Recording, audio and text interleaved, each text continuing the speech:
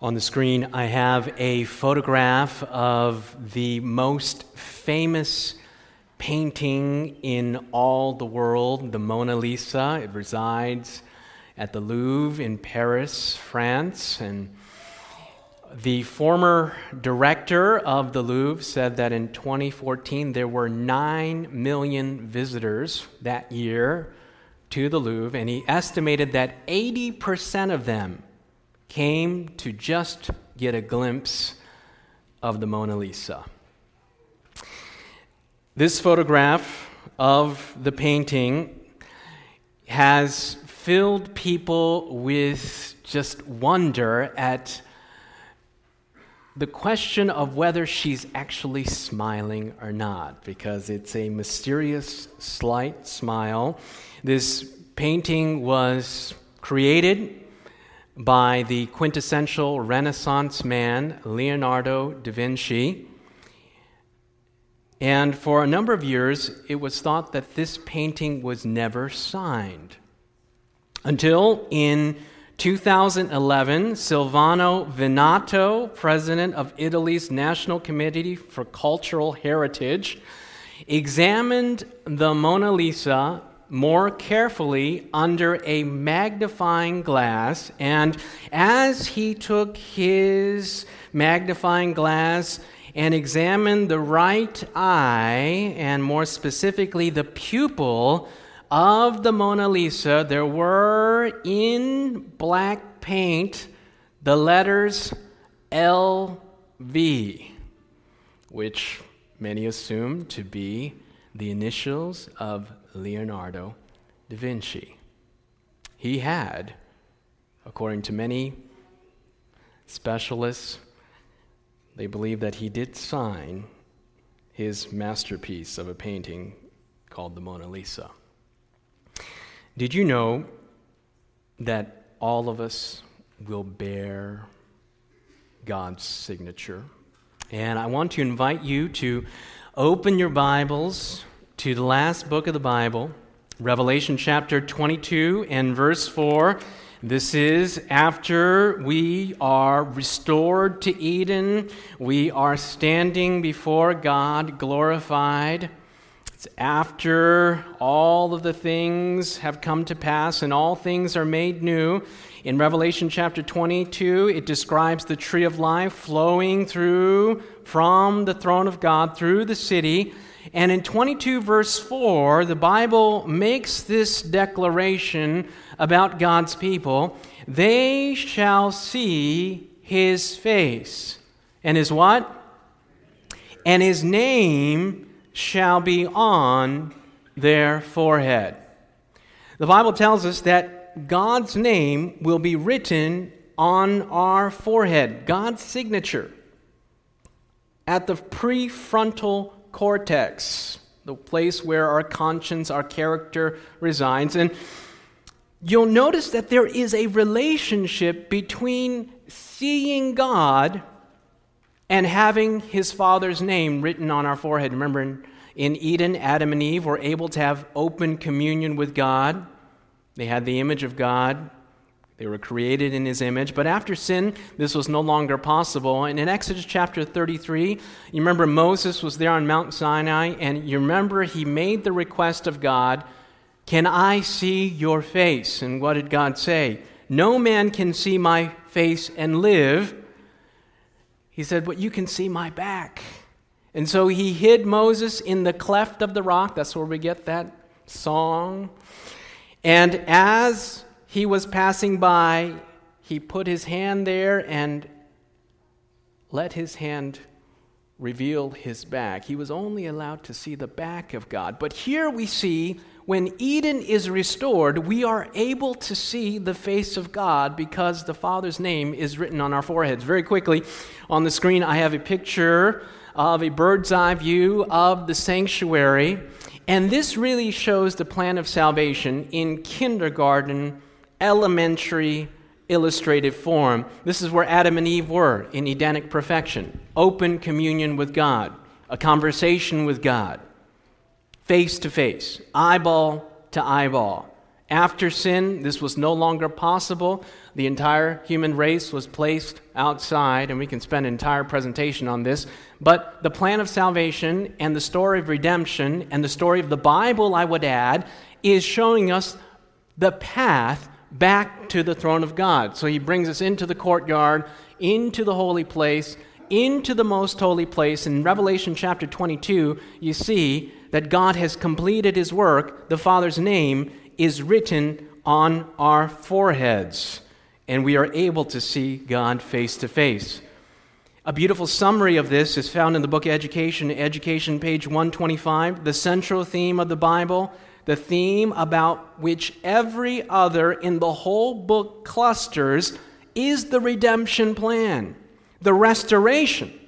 Notice the language here, the restoration in the human soul of the image of God. They shall see his face, and his name shall be in their forehead. The burden of every book and the passage of the Bible is the unfolding of this wondrous theme. So God's plan is to bring us back.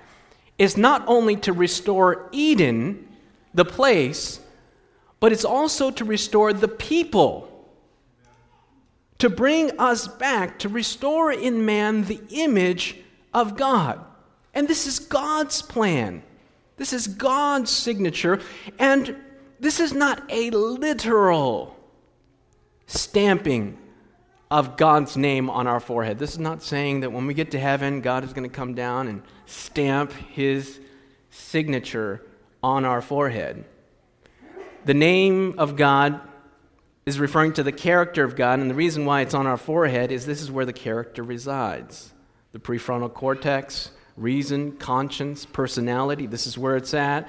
And so, the Bible is telling us that when Eden is restored, the people that inhabit Eden will also be restored as well. We will be like God. His Father's name, our Father's name, will be written on our forehead.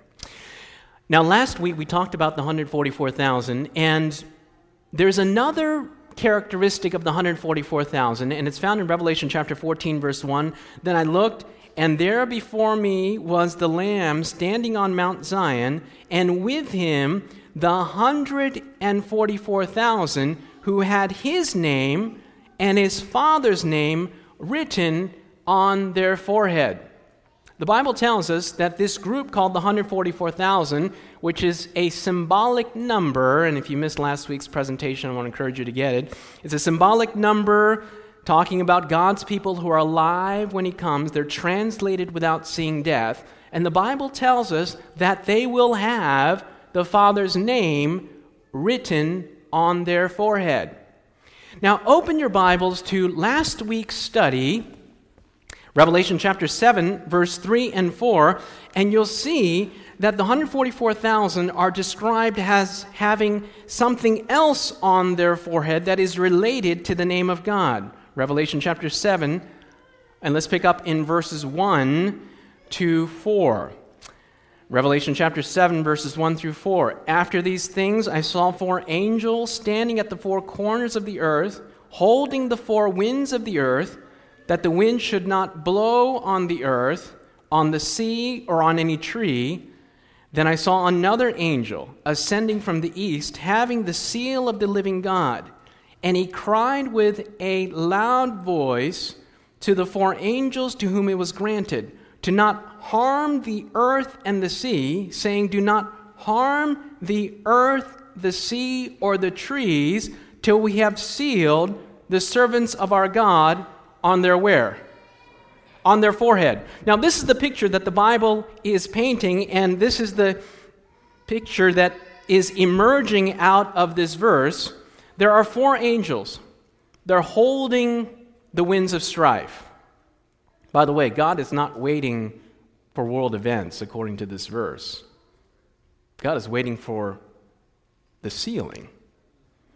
So these angels are holding the winds, and a 5th angel comes, and he says, keep holding them until we have sealed the servants of our God on their forehead. You'll notice that in Revelation chapter 14, the 144,000 have the Father's name on their forehead. Here the Bible tells us that they have the seal of God on their forehead. They're really referring to the same thing. In ancient times, there was a way that you authenticated a document. This is an archaeological discovery of a seal from the first century.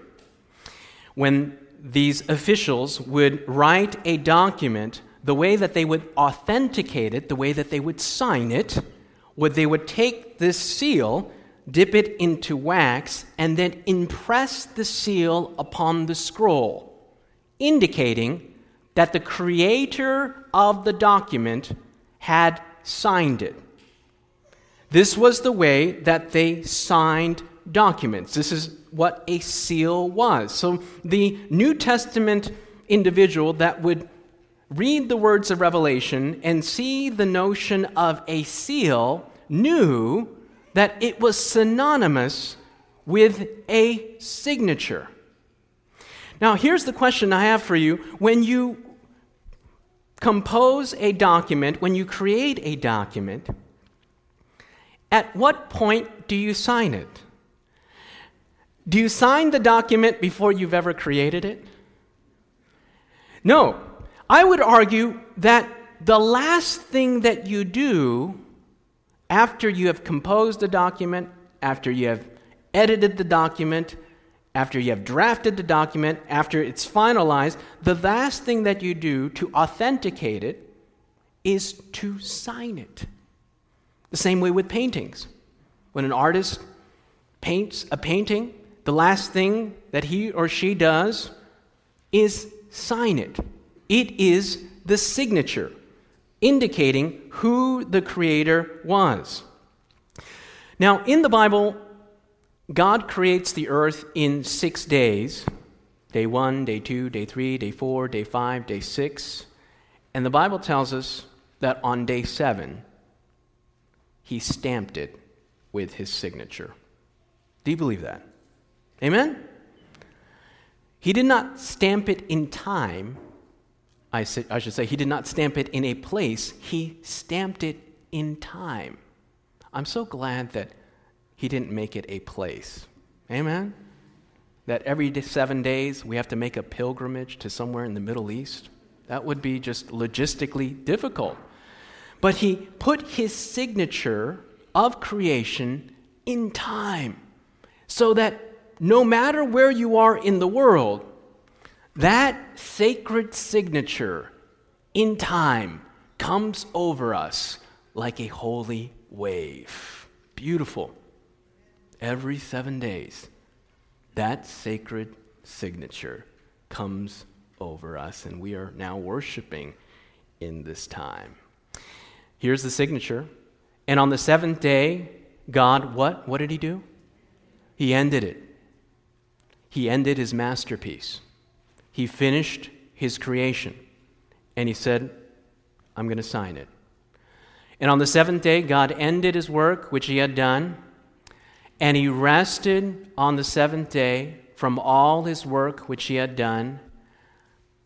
Then God blessed the 7th day and sanctified it, which literally means to make it holy, because in it he rested from his work which God had created and made.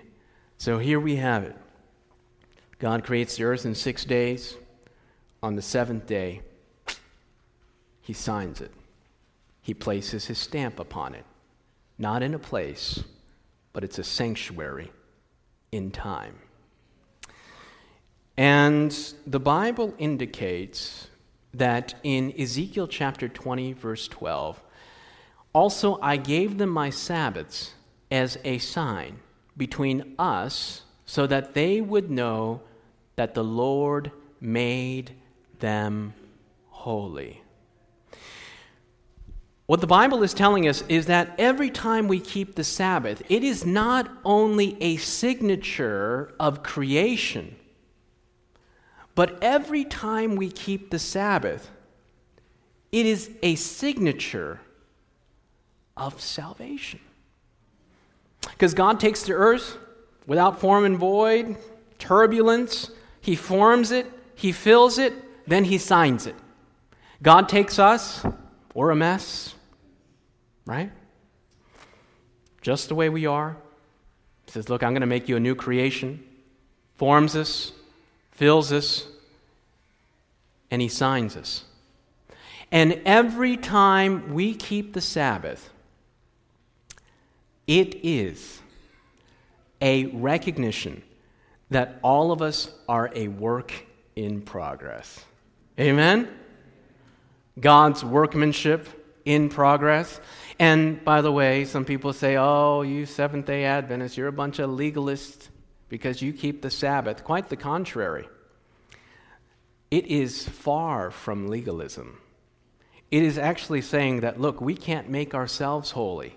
We need to rest in the assurance that it is God who makes us holy. Amen? So every Sabbath, when we come together, it's not only a recognition of the signature of creation, but it's also a personal recognition that there's nothing that I can do that can make myself holy, that I'm a work in progress. It's an acknowledgement of His workmanship, that He takes us, He forms us, He fills us, and the Sabbath is a recognition that God is working in our lives. It is His signature, and we need to not work. We need to rest in that reality and that assurance. That is the beauty of the Sabbath. And so we have this beautiful signature. God creates, God restores His masterpiece. And I like to use this analogy of the painter. God is the painter. We are His canvas. The painting is His character. This is really what the sealing is all about. God takes us and says, you know what? I'm going to restore in you the image of God. And just like He can speak and there is light, He speaks. And from nothing, there is created the semblance and the reflection of the character of God. There's this quotation that is quite a lightning rod in many circles.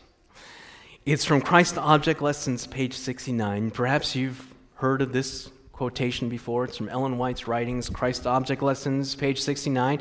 Christ is waiting with longing desire for the manifestation of Himself in His church.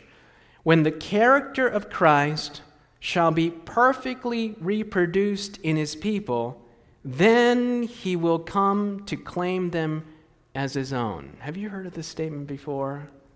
When the character of Christ is perfectly reproduced in His people, then He will come to claim them as His own. And I have been in some circles where this portion has been grossly misinterpreted. They take it to say, when veganism is perfectly reproduced, then Christ will come to take them as His own. Now, I support health reform, but I have been around nice vegans and not so nice vegans. We're missing the point. This is talking about character. Amen? It says the character of Christ. We can't miss this. Because I have been in circles where people have taken this quotation completely out of context and said, you know what, you have to adopt the same lifestyle as me. You have to eat 12 almonds a day, just like me. You have to eat this way. You have to dress this way. Now, there is a lifestyle change, but that's not what this is talking about. This is talking about a character transformation in God's people. And what is the character of God? Amen? John chapter 13, verse 34, the words of Jesus, love one another as I have loved you, that you also love one another. By this all will know that you are my disciples, if you have love for one another. In other words, it is not just preaching about the love of God. It is demonstrating the love of God in our hearts. This is from Desire of Ages, page 641. Love one another as I have loved you, John chapter 15, verse 12. When we love the world as he has loved it, then for us his mission is accomplished. We are fitted for heaven, for we have heaven in our hearts. When we love the world as Christ loved the world, then his mission for us is accomplished. And we quote this text all the time. Why isn't Jesus coming? Because the gospel hasn't preached in all the world. Have you heard that? Matthew chapter 24, verse 13. And this gospel of the kingdom shall be preached in all the world for a witness unto all nations, and then shall the end come. Notice the Bible says it shall be preached in all the world as a witness. Now, I would say that this includes the proclamation of the love of God in speech. But I believe that it is fundamentally more than that.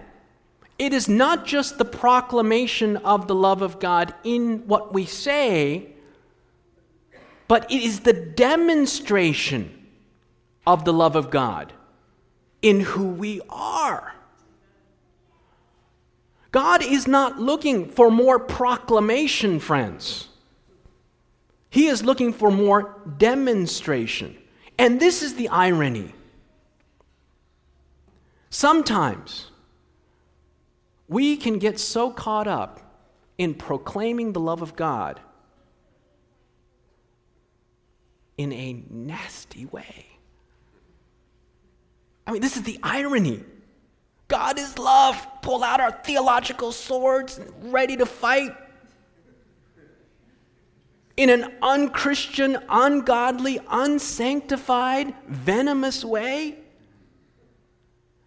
We've just defeated the whole notion of what the proclamation of the love of God really is. And I have a sentiment that crossed my mind not too long ago. Do you know that there's going to be people in heaven that don't have their theology all put together nicely? There are. There are going to be people in heaven that when they get there, and I would put myself in the same category, I get up there and say, Lord, I'm sorry, I got that one wrong. That one was a huge mistake. Please forgive me. Martin Luther, Calvin, thank you, Lord, for grace. I got that theology. These other ones, there's going to be a lot of people that are going to have a tremendous awakening theologically in heaven. I plan on getting multiple doctorates when I get there. For 1,000 years, sprucing up and getting my ducks in order. But do you know that there's going to be no one in heaven that is not willing to be made like Jesus? No one that is not willing to be made like Jesus. Now, please don't misunderstand me. I'm not minimizing theology. But the Bible says, they that worship me will worship me in spirit and in truth. There's a whole lot of people out there that have the truth. They don't have the spirit. God says we need both. Both the proclamation and the demonstration. And the issue is not so much theology. The issue is Pastor Shin is a thick-skulled, stubborn man that when God takes out his paintbrush and says, look, I want to paint a masterpiece, I'm like, no, thank you. Take the paintbrush. I'm going to paint something of my own. That's the real issue here. And God is wanting to create his masterpiece in you and in me. And he wants to sign it. It's time that we let him, amen? It's time that we let him. Ministry of Healing, page 470, the strongest argument in favor of the gospel is a loving and lovable Christian. Not so much proclamation, demonstration. A loving and lovable Christian. How does God complete this work in us? 2 Corinthians chapter 3, verse 18, but we all with unveiled face, beholding as in a mirror the glory of the Lord, are being transformed. I love the NASB because it gets the Greek tense right. It's not just a one-time deal. Are being transformed into the same image from glory to glory. In other words, from character to character, just as by the Spirit of the Lord. How does God do this? What we contemplate, what we think about, we become. God's amazing grace as we close page 301. By beholding, we are to become changed. As we meditate upon the perfections of the divine model, we shall desire to become wholly transformed and renewed in the image of his purity. It is by faith in the Son of God that transformation takes place in the character, and the child of wrath becomes the child of God. How many of you don't have to raise your hand, have things in your life that you wish you didn't have? Character flaws, defects, addictions, personality traits that are simply ungodly. The Bible says there's hope. He is the master artist. And if we let him, he will take us and create a masterpiece and put his signature on us. Let us pray. Our Father in heaven, we come to you today asking you as the master artist to reproduce your character in our lives. Lord, we recognize that this is an impossibility, but we thank you that with God all things are possible.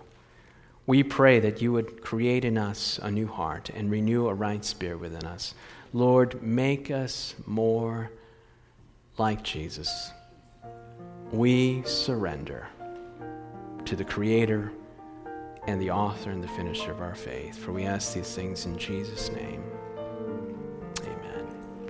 This media was brought to you by Audioverse, a website dedicated to spreading God's Word through free sermon audio and much more. If you would like to know more about Audioverse, or if you would like to listen to more sermons, please visit www.audioverse.org.